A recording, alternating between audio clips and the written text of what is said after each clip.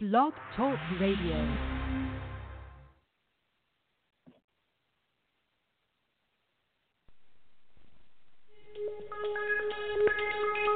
Welcome back, my friends, to the show that never ends. We're so glad you could attend. Come inside, come inside.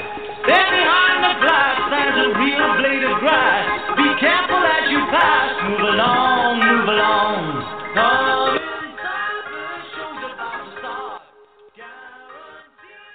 And welcome to our new time, 5 p.m. Tuesday. So we have finally figured out a time where Seth can make it every week, and we're going to stay stagnant on this time. Or at least that's what we're going to try and do, because viewership is down, listenership is down. We're going to try and make this work. 5 p.m. every Tuesday, the Seth and Sean Sports Radio Show. Welcome to the new time. Same day, same bat day, not the same bat time. Seth Cameron, Sean Palmer. College. What? What's up? Okay. Anyway, college football preview today. First of 3 preview shows. We start with this week being college football, next week being our fantasy football preview, which is one of my favorite shows, and then we go into the NFL preview on the 3rd of September. And Seth, just like that, I know a couple of weeks ago you were asking me how many fantasy leagues I was in, and we were shocked, both of us, that I was only in 2, and I believe you were in 4. And just like that, in 48 hours, I have now doubled, and now I am back to 4. It feels like the right number. Unfortunately, I'm in more than that, which feels like a little bit much, but such is life. So, wait, our listenership is down? How is that possible? Yeah. How do we go down from below 0? How is our listenership down? How do we go from 0? No. How do we go from 0 down? When we were staying stagnant in about May or June, we were getting a good amount of listeners. And I think due to the fluctuation of timing, people either didn't tune in or whatnot. And now we're back to a steady 5 p.m. I think we can either get people on live or they will podcast, but our new time, 5 p.m., I think we're going to get more. We're going to try and get more guests coming up, and we're getting a lot more, actually, publicity because our show will now be on Spotify and iTunes. So, surprise, surprise. Seriously. So maybe we'll get a lot of listeners. You're able to call in 760-283-0846, 760-283-0846. And this preview, this college football preview, which we'll talk about in a little bit, is definitely the one where I know nothing. I mean, every time we do a preview, whether it be a draft preview, a sport preview, a Super Bowl preview, whatever preview we do, we understand that my percentage is probably 50% or less. In college football, more than anything else, my percentage is like 20, maybe 20. Like, I am completely shooting from the hip. I'm a little confused here. Why exactly? Again, I concede college football, your knowledge base and mine are different. Just as mine is not similar to you, mine is not at the same level as yours for hockey or for baseball. But why would you be at under 50% for other previews? That just means you'd be a pretty lousy partner if you have no expertise in anything. Well, I agree, but I don't think you're any better. Like, that's the thing. It's like, look, preview shows are just that. We can say we're experts in anything, and at the same time, we're kind of like the weatherman. We can be wrong 50% of the time and still have jobs because nobody's taking this from us. So we're doing pretty well. I was going to say, I pay for the right to have this show, so based on that, I can be an expert, I guess. There you go. Well, everybody's an expert in something. We're just trying to figure out what we're experts within. Seth, maybe accounting, I maybe law. And I put maybe in quotes because there's a lot of law that I don't know. And I'm sure there's a lot of accounting that Seth doesn't know. But the fact is, we know a good amount of sports. I think if I had to put a show that my predictions come out best, I would say it's probably the fantasy football show. I think if I'm doing fantasy football, I am pretty knowledgeable and on predictions. And that's not to say that anybody else isn't. I'm just saying if I'm going to put rankings on which show you would want to listen to me and actually really listen and take my advice, I think the fantasy football show is probably number one on that list. I think it's right up my alley. As far as sports are concerned, I think baseball's up there. I think I got a good handle on that. I think the NFL is kind of in there. But there is nothing that I know less in sports other than golf. Well, maybe even golf, than college football. I mean, I really enjoy watching the games for college football. No. You know less about soccer than you do college football. That's true, but we don't do a preview show on soccer. That is true. Thankfully. Also, I would be a mute, and I know that's really hard to understand and even think about. Being basically on mute for 60 minutes. It would be hard to see you as a mute on radio or on podcast. It doesn't really correlate very well. And if anyone actually knows Sean in person, and if anyone actually knows Sean in person, the idea of him being mute more than 5 minutes is an impossibility, to say the least. So look, there was a week I was sick and I was not able to talk for almost an entire week. It did happen. It has been. It was the best ratings the show has gotten in 3 years. What? It basically had no. What? You just talked for an hour? That was probably it. But the fact is, ladies and gentlemen, we are doing our college football preview today. We also have some other quips and quotes that we'll go through. Baseball is winding down the dog days of August. Surprisingly, September is right around the corner, Seth. I mean, it's next week. I mean, this crept up on me more than it did, I think, most people. But let me ask you this. Right in the last month, we talked about this in July when the baseball trading deadline took place and Zach Greinke was traded to Houston and a couple of bigger trades.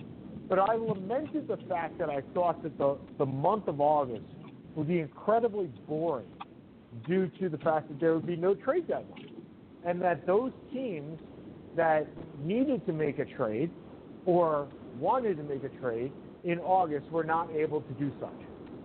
Now, I know you're not the huge baseball fanatic. I know you're not the guy that watches day to day with baseball.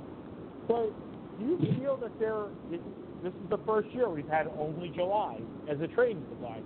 Do you think the last month was detracted from baseball because your team is your team at this point? There is no change. No change is even possible until the minor leaguers come up. Yeah, which is September 1st. I think it's too early. I think the July 15th? I don't know if you need two July deadlines, 31st. But the July 31st, sorry. But the July 31st deadline to me is too early. To me, I would rather wait a little bit longer, whether it's August 15th, whether it's September 1st. So I have a much better feel about who should be a buyer and who should be a seller. Because at July 31st, we still have 2 full months of the season left. You don't, teams that could be 6 games out of a wild card could be 2 games out, or it could be 15 games out. It's a little bit more of a risk and more of a jump ball. To me, I think it showed that there weren't an enormous amount of significant trades. I would rather be pushed back a couple more weeks. I mean, look, we're in August 20th. If you look at the National League standings, there are 87,000 teams within 5 games of a wild card. Were the Mets in this place a month ago? Of course not. Were there other teams that had better chances? Yeah. So to me, the further back you can push it, the better. And August 15th, you're still before college football. You're still before pro football. The U.S. Open hasn't hit yet. Nobody's talking about basketball. It would baseball would still be at the forefront for this period of time. So you still have your discussion, and you'd have a better feel for who should be a buyer and who should be a seller. As opposed to July 31st, I would have pushed it back to September 1st. If you wanted to push it back to August 15th, I'd have been okay with it. I just think July 31st was too early. So there are 6 teams in the National League within 4 games of the wild card. There's the Nationals are in the first wild card spot. Then you have the second wild card spot currently is occupied by the Cubs. Then you have the Phillies, the Mets at 2 games back, Milwaukee at 2.5, San Francisco at 3.5, and Arizona at 4. In the American League, you have your Indians and your Rays at 1 and 2. Indians a game and a half up. Then you have Oakland at 1, and then you got Boston at 6. Now, I hear what you're saying. I hear that trades may or may not have happened because of teams may or may not have been in it. But the fact of the matter is, you made these trades not only with this year in mind, but next year in mind for a lot of these teams, especially Cincinnati and the Mets getting Marcus Stroman and Trevor Bauer. And it allows those players, I think the question that you have to ask is, it's one of 2 things. Are you making trades so the player will have an influence in the regular season as well as the postseason? Or do you want the trading deadline to basically, because if you want the former, you want it to be a mercenary. If you wanted the former, and you want those players to have an effect on the regular season, especially when it comes to a pitcher. If you do that on September 1st, what's a Marcus Stroman and a Zach Greinke going to get you? 3 starts, maybe, Fair. 3 or 4. Right? I get it with a hitter, but certainly with a pitcher. And if you're acquiring them, say, July 31st, now you got 8 starts, 7 or 8 starts, which could conceivably change the facet of the league. Or change one of those games to be the wild card. That's perfectly fair. I think it really depends on where you're looking for the acquisitions to take hold. If you want them as a mercenary, where they're just affecting the playoffs, September 1st is your time. I'm with you.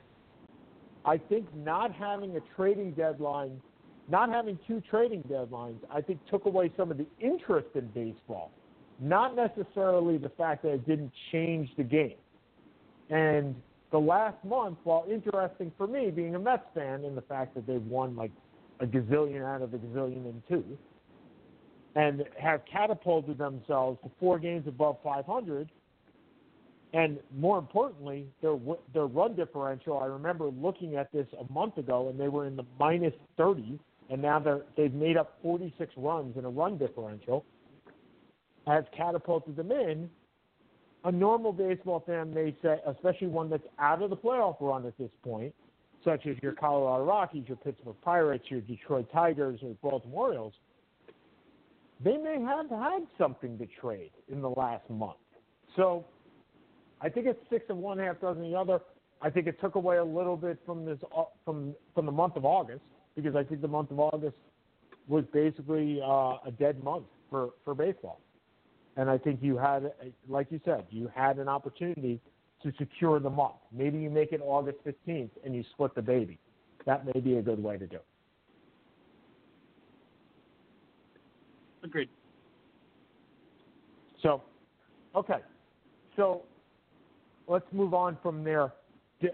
I wanted to talk a little bit about what dropped today on ESPN.com. And oh my goodness, some absolutely amazing. We have to give props to Ramona Shelburne, right? I mean, what amazing journalism.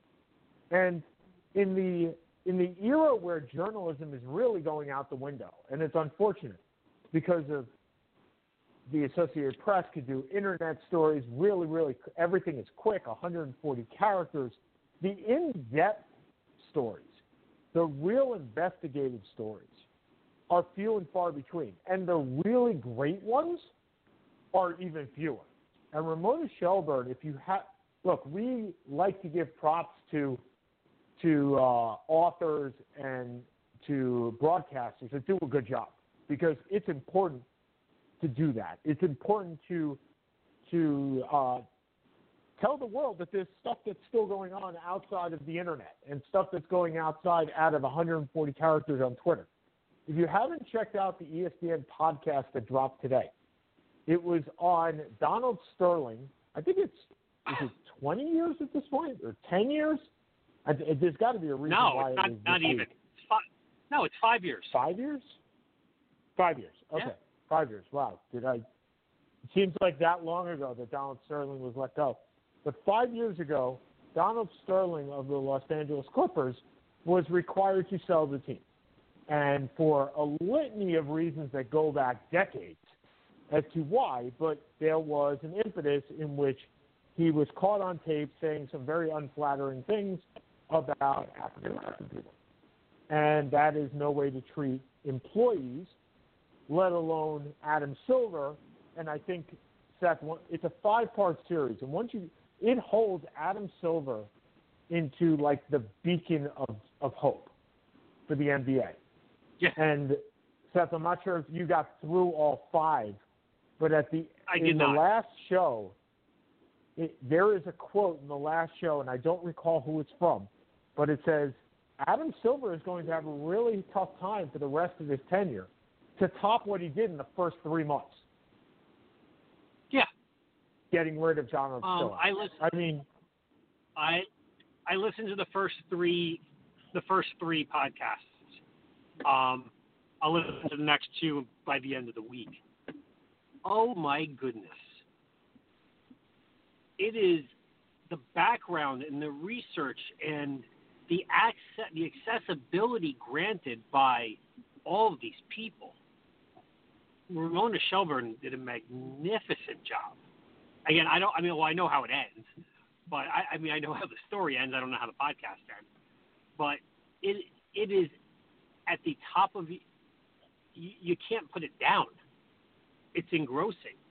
And finding out some things you never would have known, like Jerry Buss had to borrow or pretty much had to sell 11 buildings to Donald Sterling so he could buy the Lakers. Who knew? I had no clue. It was just it's been entrancing to listen to. Is the best way to put it. Yeah. I could not put it down, and look, it's like a good book, right? You read and read and read until it's over. Five specific podcasts. Once again, this is ESPN's 30 for 30 stuff, right? And this which has been going on typically for a very been long very, time. very good. Absolutely. And their podcasts, their 30 for 30 podcasts have been tremendous as well. Look, of all the stuff that ESPN does online, I believe their podcast is the best stuff that they do. Whether that be the Low Post with Zach Lowe or any of these podcasts, I think they are. I was one of those guys that, and Seth, you recall this, when they used to have chats, right? They used to have their chats online. Keith Law would have them. I would be entranced. I would be sitting at a computer watching those chats or reading those chat transcripts. And now they just changed it from a chat transcript to basically doing a chat on a podcast. With the unfortunate part is there's really no listener feedback. You don't get that back and forth between the listeners, but that's okay. You're still getting the same information. And I think that what they do is by getting their writers to actually engage. No, I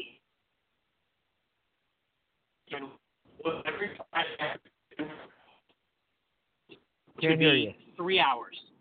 I said every week, every Friday, I would read Dan Raphael's boxing transcript, the transcript of the boxing chat from Dan Raphael.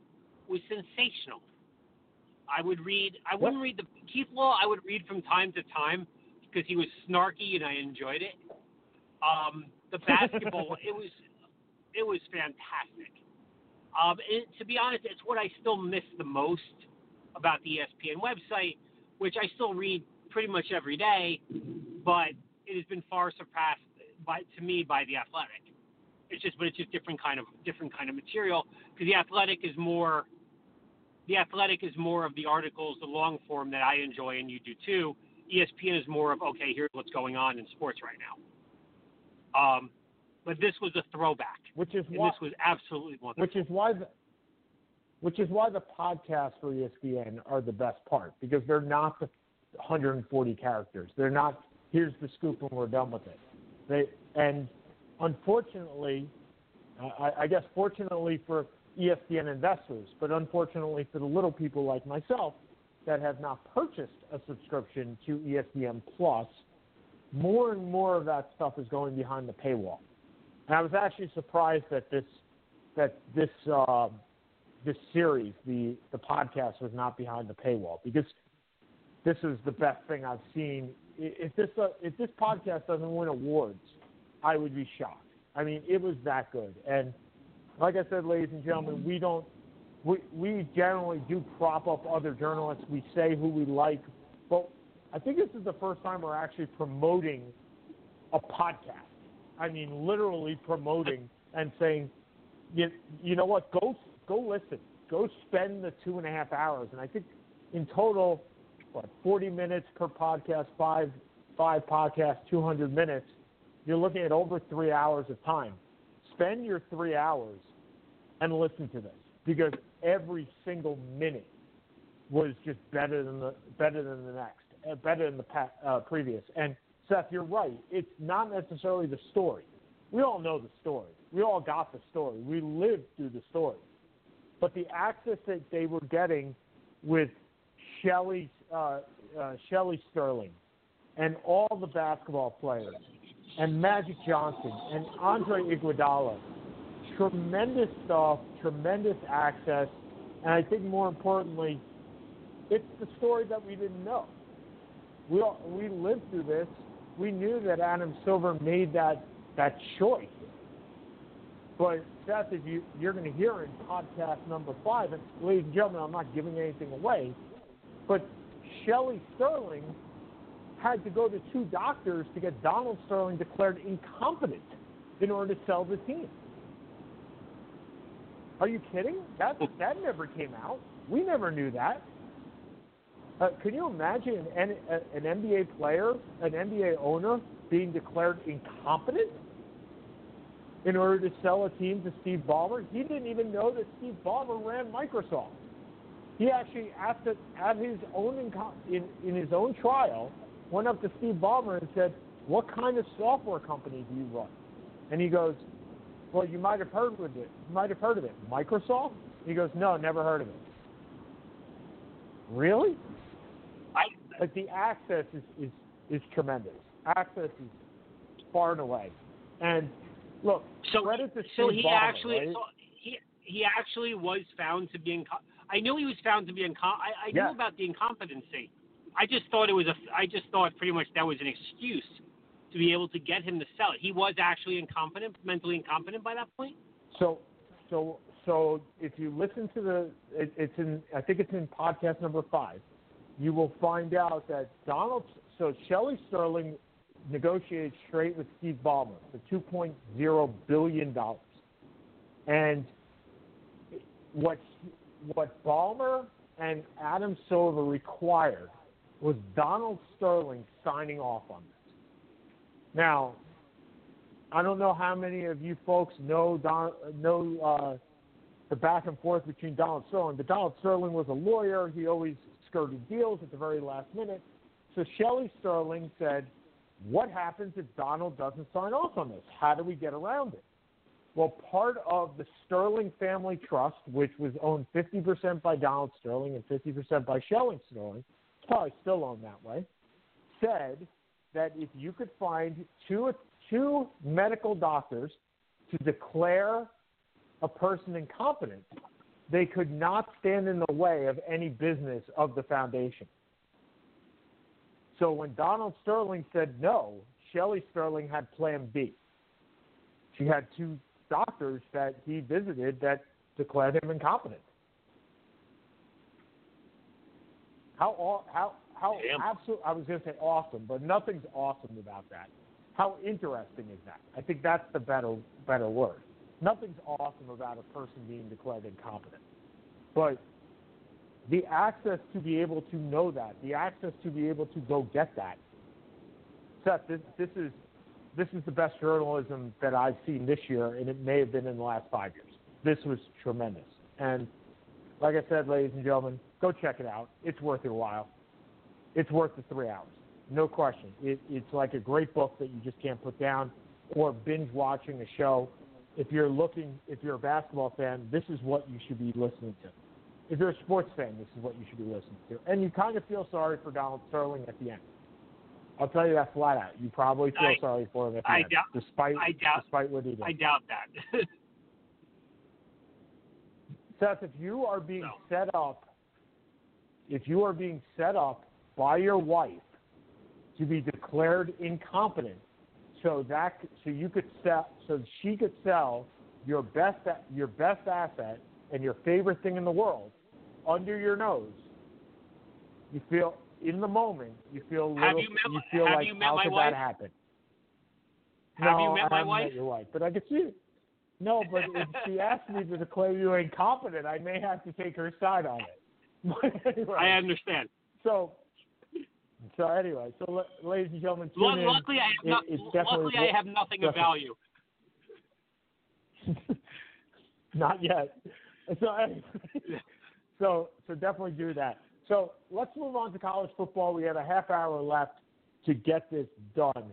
And the first question I have for you, Seth, being our resident expert, and I say that facetiously and at the same time knowing what my expertise is on college football, our resident expert, that's not really a high bar. But is the Heisman Trophy going to stay in Norman, Oklahoma for the third straight year? No, Jalen Hurts isn't winning the Heisman. He'll be the starter, and he'll do quite nicely there, but he is not going to win the Heisman. Not a chance, not a thought on it. No, I don't think so. So Oklahoma runs the table. No. He's a very nice college quarterback. He is not an all-time college great quarterback. And he's not going to win. He's just not. He's not the passer that Baker Mayfield was. I'm not going to say he's not the athlete that Kyler Murray is, because nobody is, but he's a great athlete. I just don't. Oklahoma is not quite as good as they've been previously. And they still think they're the favorite to win the Big 12, but he is not going to win it. Okay. Well, let's talk about those favorites. So let's go through some of these conferences, and then at the end we'll pick our Final Four as we normally do, and we will also pick our Heisman Trophy winner as we normally do. And let's start in the ACC.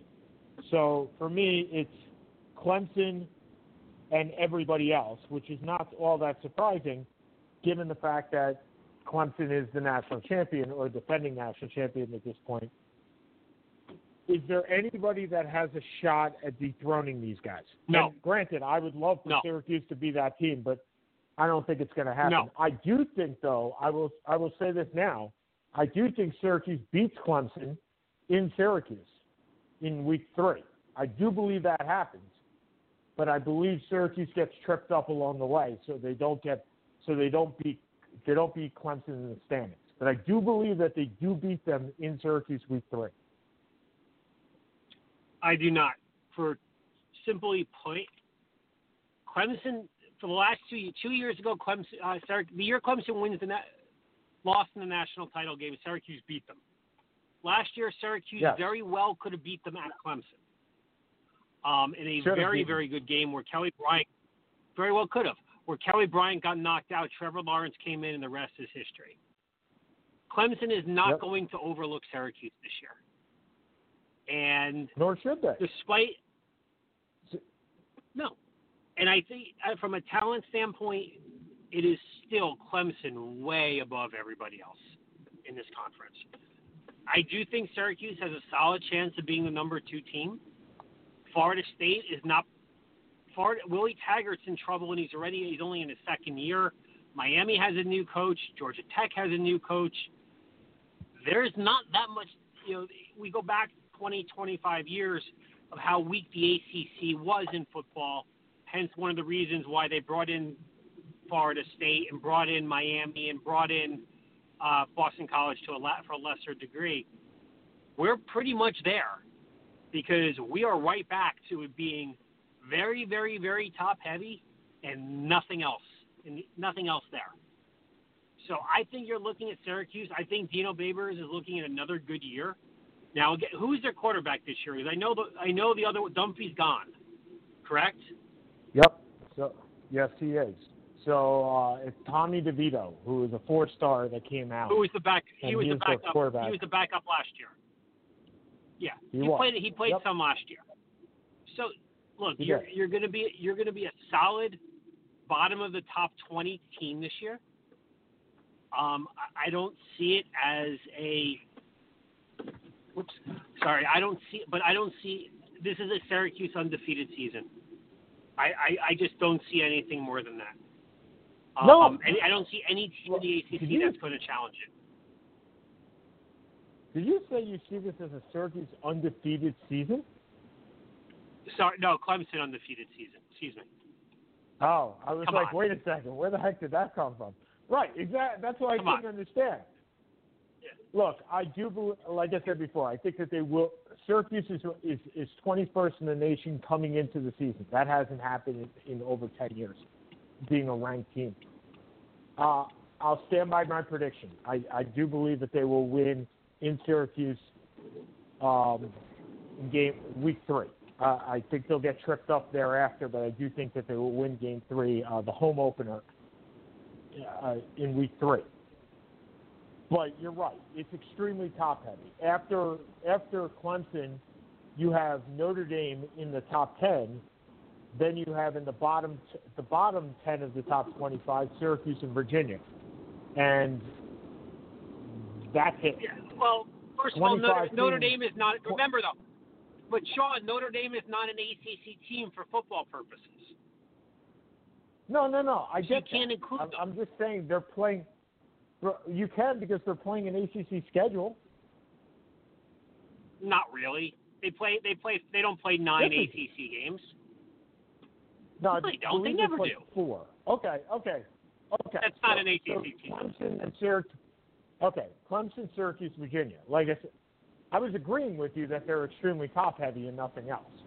And that's 100%. No question about it. And I think it is Clemson and everybody else.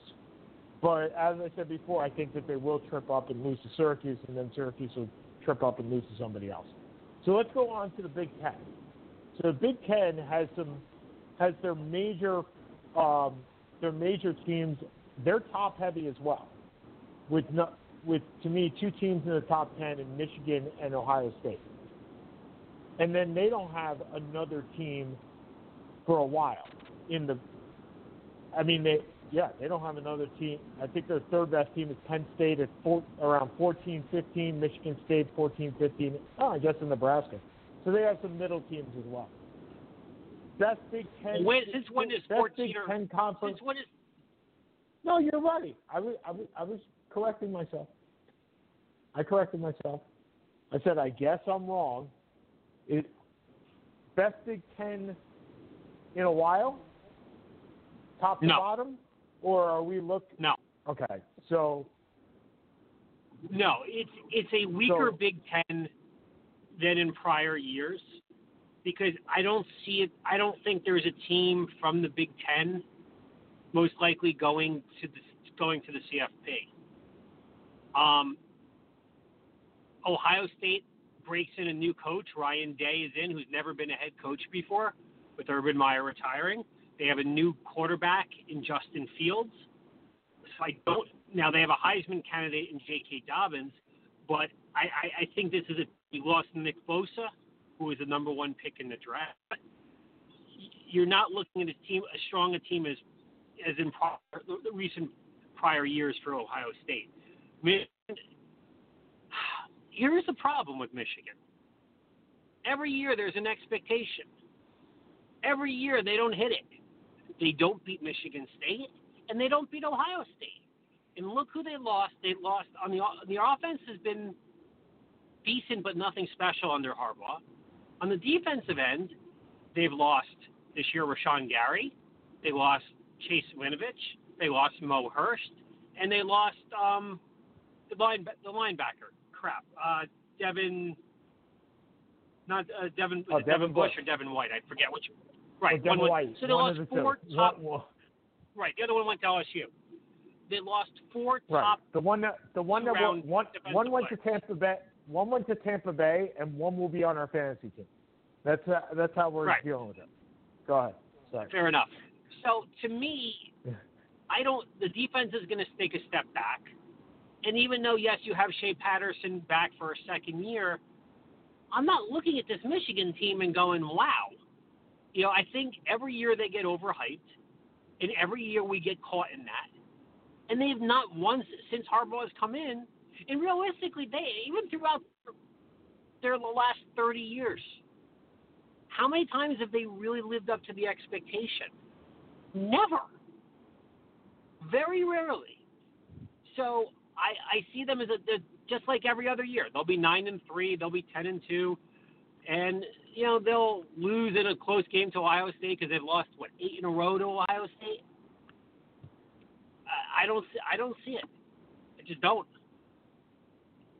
So you don't see a Big Ten team in the Final Four at all? No, no because Big here's Ten in the the problem. Final Four. No. Penn State loses Trace McSorley. Their backup quarterback transfers to Mississippi State. So they have a guy who I forget if he's a rookie, if he's a freshman, or if he's a sophomore who played no time last year starting.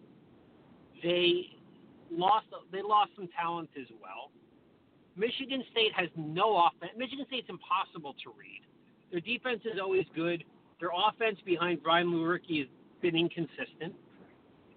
And look, it's a division. You have 4 teams who are probably going to win between 8 and 10 games. It is a good division, but there is no top-heavy team there. That really blows my mind. Okay, so here's a question. And in for the you. other division, possible? it's a free-for-all. Well, that's what I was going to ask you. Is this the year that Scott Frost makes the leap with Nebraska? Ranked 24th coming in. They're in a division which is very winnable, right? I mean, I'm looking at it. They got Wisconsin. I'm looking at their schedule right now. Actually, hold on a second. I had their schedule up. So their schedule lays out pretty well for them. They're at Colorado, which is a hard game. Whenever you go to Colorado, they play Ohio State at home. Ohio State at home. They play Wisconsin at home. And they play Iowa at home. So the 3 biggest games on their schedule, Ohio State, Wisconsin, and Iowa, all at home. And the hardest game in the last half of the season is either at Purdue or at Maryland. So is this the year? Look, their schedule is perfect for them to make a run. It is. Is this the year that they take that step up? Well, it depends what you define as a step up. Could they win the division? Yes, they could win. They could win the Big Ten West. No. Could they go perfect in the Big Ten? Look, the team was 4-8 last year. Why would they be? Why would they be perfect? Well, they'll be. They have who's probably a. Okay, every other, we're not even hearing you at all anymore. So I'm going to take that as Seth agreeing with me and saying that Nebraska could be perfect. I know it's wrong. I know it's not going to happen. But I'm going to take it as if it is. And I think that I will make a prediction here. So Nebraska finished 2018 by winning 4 out of their last 6 games. The 2 losses were to Ohio State and Iowa, which were by a combined 8 points. 8 points. I think they win the division. I think they make a run. The problem that they have is that they only have an offensive line that has 2 starters. But overall, this schedule is perfect for them. Absolutely perfect. We hope that Seth does call back in. He got disconnected. I think this is the perfect schedule for them. It's unfortunate that Seth gets disconnected on the show that I know nothing about, but that's where we are. So I will take Nebraska winning not only the division, but winning the entire Big Ten. I have them going to the Big Ten championship and winning that game too. So I'll take Nebraska. I don't think they're going to go into the Final Four. I think Seth's right in that. Look, if they go perfect, they're going to the Final Four. I don't think that. Oh, Seth is calling me, so let's try and get him in here. I don't merge the calls. I don't know how to do it. Oh, I don't know how to do it. Okay, well, I'm going to try and do this.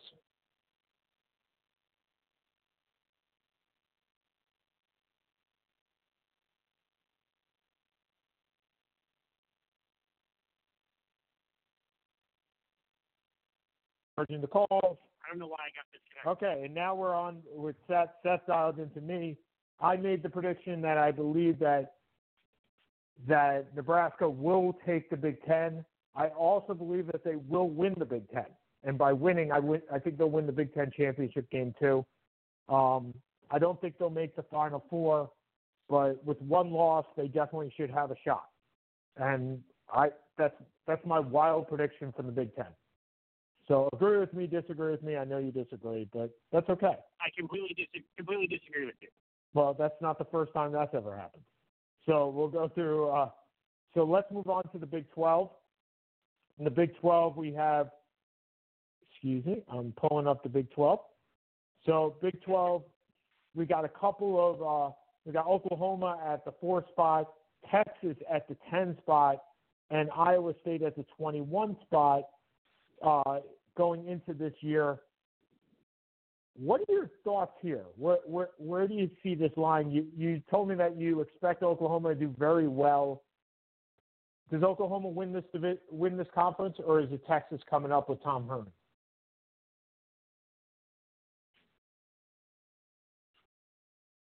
Okay, I lost Seth again. Oh, I lost Seth. He disconnected me. Okay, well, let's hope that he calls into the show, because just when I needed Seth, he disconnects. So anyway, that being said, I think Oklahoma behind Jalen Hurts is going to win the Big 12. I don't think there's really any issue here with them winning the Big 12. I don't, like as Seth said, I don't think that they take home the Heisman for the 3rd straight year. But Oklahoma is a solid team.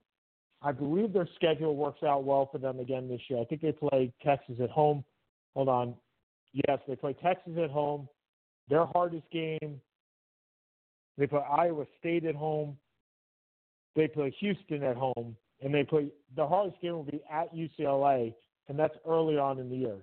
So we got Seth back. Seth, I was just going through the Oklahoma schedule. Once again, looking at schedule-wise, Oklahoma definitely has the run of this, given that they face Iowa State at home, Texas at home, and their hardest game is probably at UCLA, and that's early on in the year.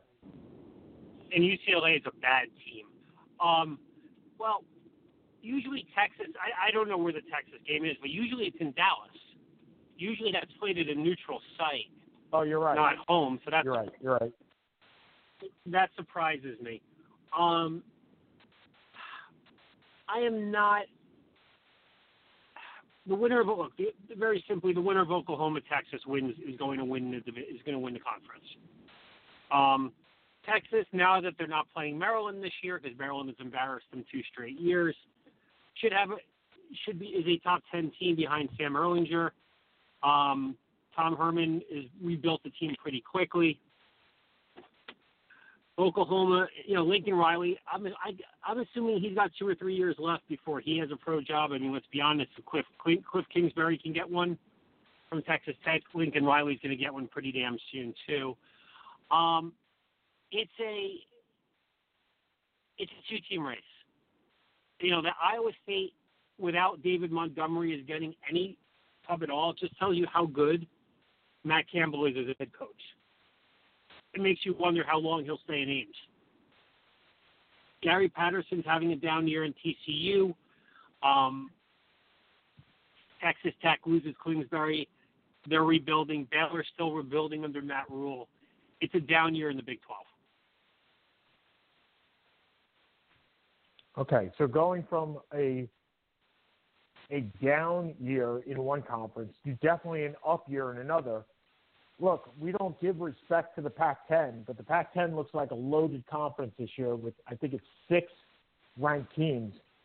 Now, granted, they're all middle-ranked teams, but Oregon at 11, Washington at 13, Utah at 14, Washington State at 23, and Stanford at 25. So 5 teams ranked. As you said, UCLA not ranked, and really a horrible team under Chip Kelly. But this is for a Pac-10 conference, which gets little to no respect. They just don't get respect, ever. Probably because they're on the left coast and nobody ever watches them except for Beth Kamens, who's up at 2 a.m. watching. Which is wife is oh so happy that she's sleeping and he's watching football.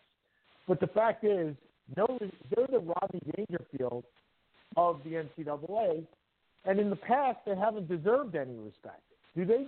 Is this a show, or is this going to be a conference that has to be reckoned with? It's a very interesting dichotomy this year in the Pac-10 because you mentioned it's 5 teams, 6 teams. All of those teams, there's one team you did not mention. Did you mention USC is ranked? I don't think so. USC. Wait, who did you? Did you mention USC as being ranked in the preseason? USC. Right. No, USC is not ranked. No.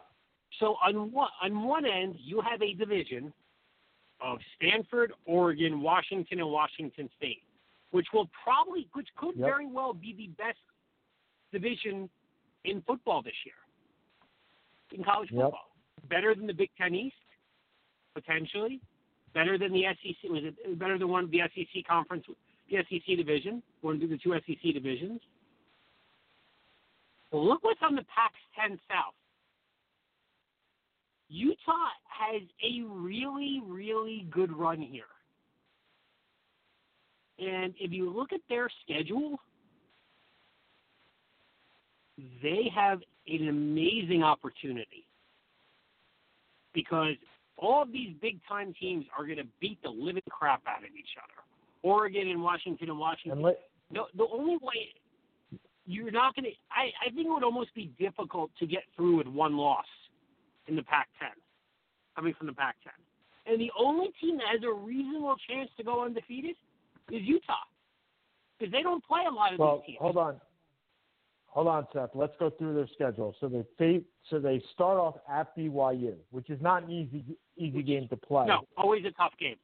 Agreed. Right. Okay, then they got Northern Illinois, Idaho State, both at home. They go to USC. So that's I'm not saying USC is a great team, but that's not an easy game. At home against Washington State, at home against Oregon State, away against Arizona State, home against Cal, away against Washington. That's a very difficult game.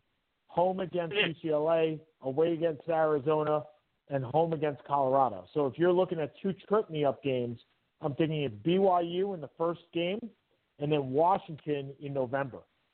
Those are the 2 hardest games. But you're right. Look, if they don't get tripped up by those 2 games, they very easily could go undefeated in their side of the schedule, their side of the division. Absolutely.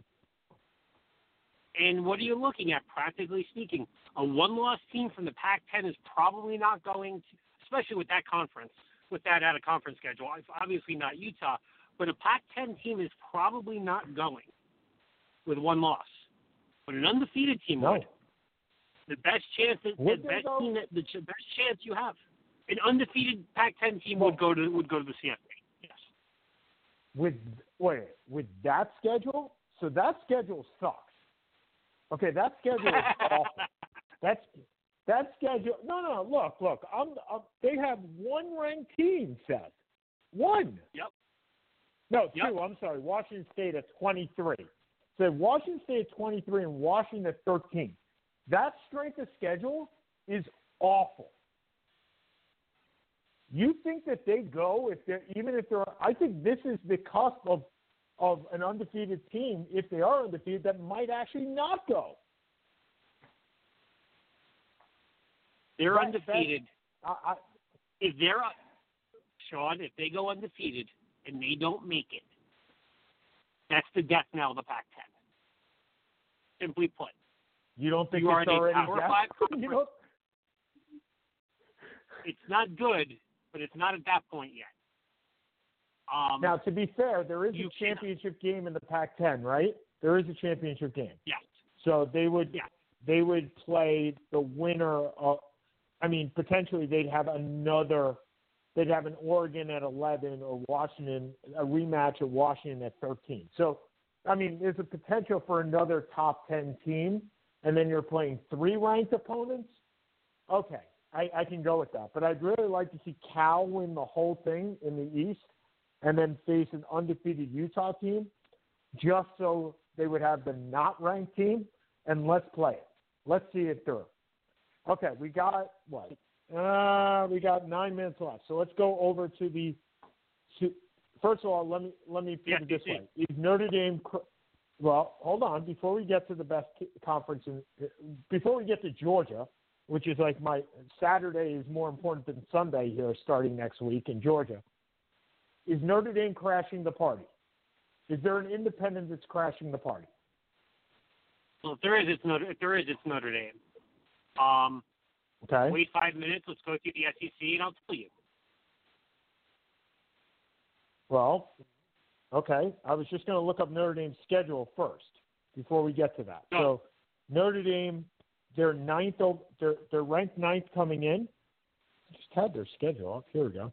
So ranked teams, they go to Georgia on the 21st of September. And by the way, those tickets, Seth, the first time Notre Dame is coming to Georgia ever.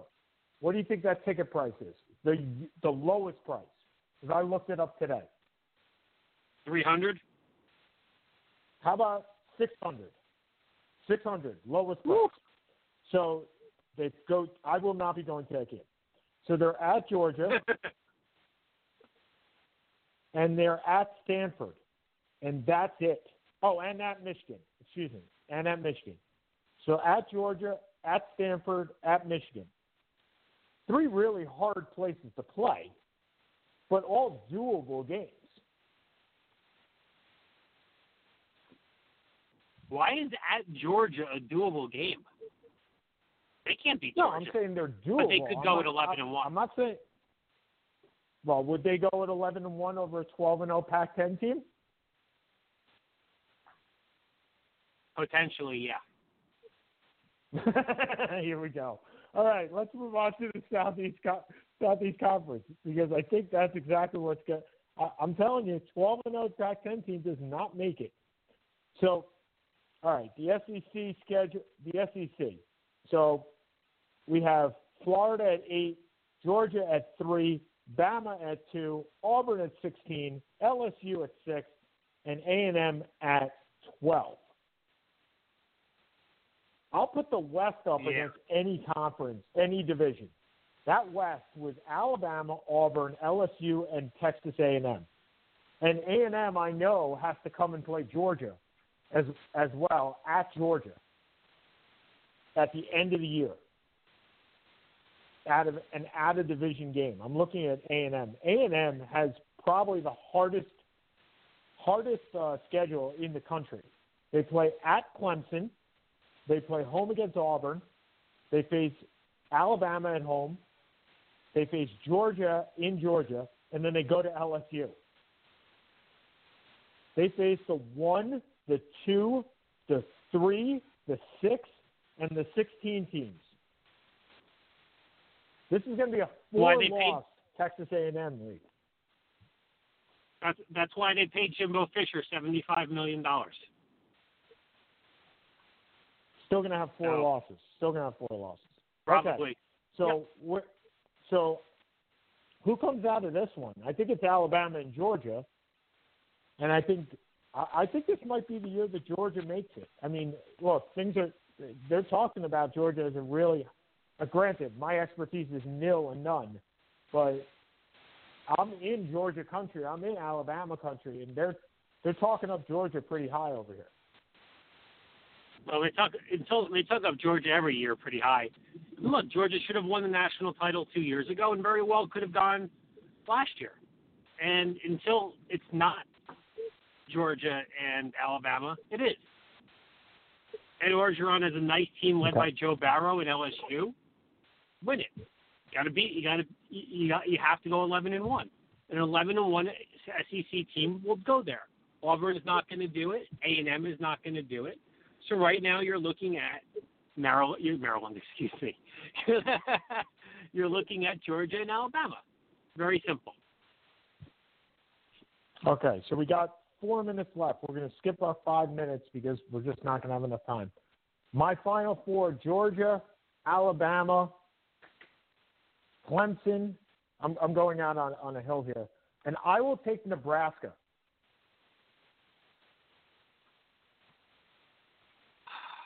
Yes, you are. Yeah, well, you know what? I'm not going to go chalk. I'm not going to go chalk for all 4. I think the 3 teams are easy. I think everyone is going to take Georgia, Alabama, and Clemson. The 4th team you're looking at, I don't see a Big Ten team. You can't get a 3rd SEC team. The question is, there's no 2nd ACC team that's worthy. So I'm looking at either Notre Dame, I'm looking at the Oklahoma-Texas winner, or I'm looking at a Pac-12 team. And none of these picks are really not appealing to me. So I am very hesitantly going to go down to Austin. And go to Sam Erlinger in Texas as my 4th team. Well, if none of those teams are appealing to you, you're welcome to join the Nebraska bandwagon led by myself. So you're happy. Well, when Maryland beats them, that's going to be a problem. Yeah. Okay. So we got a minute and a half. Heisman Trophy winner. It's either Trevor Lawrence or Tua, right? It's not going to be or Justin Herbert. If Oregon makes Oregon makes a run. If Oregon makes the run, those are your 3 quarterbacks. Your 2 running backs are probably out of 3 are Travis Etienne from Clemson, J.K. Dobbins from Ohio State, or Jonathan Taylor from Wisconsin. I'm going to go with Tua. Okay, and I'll take Lawrence. Okay, so we have 1 minute left.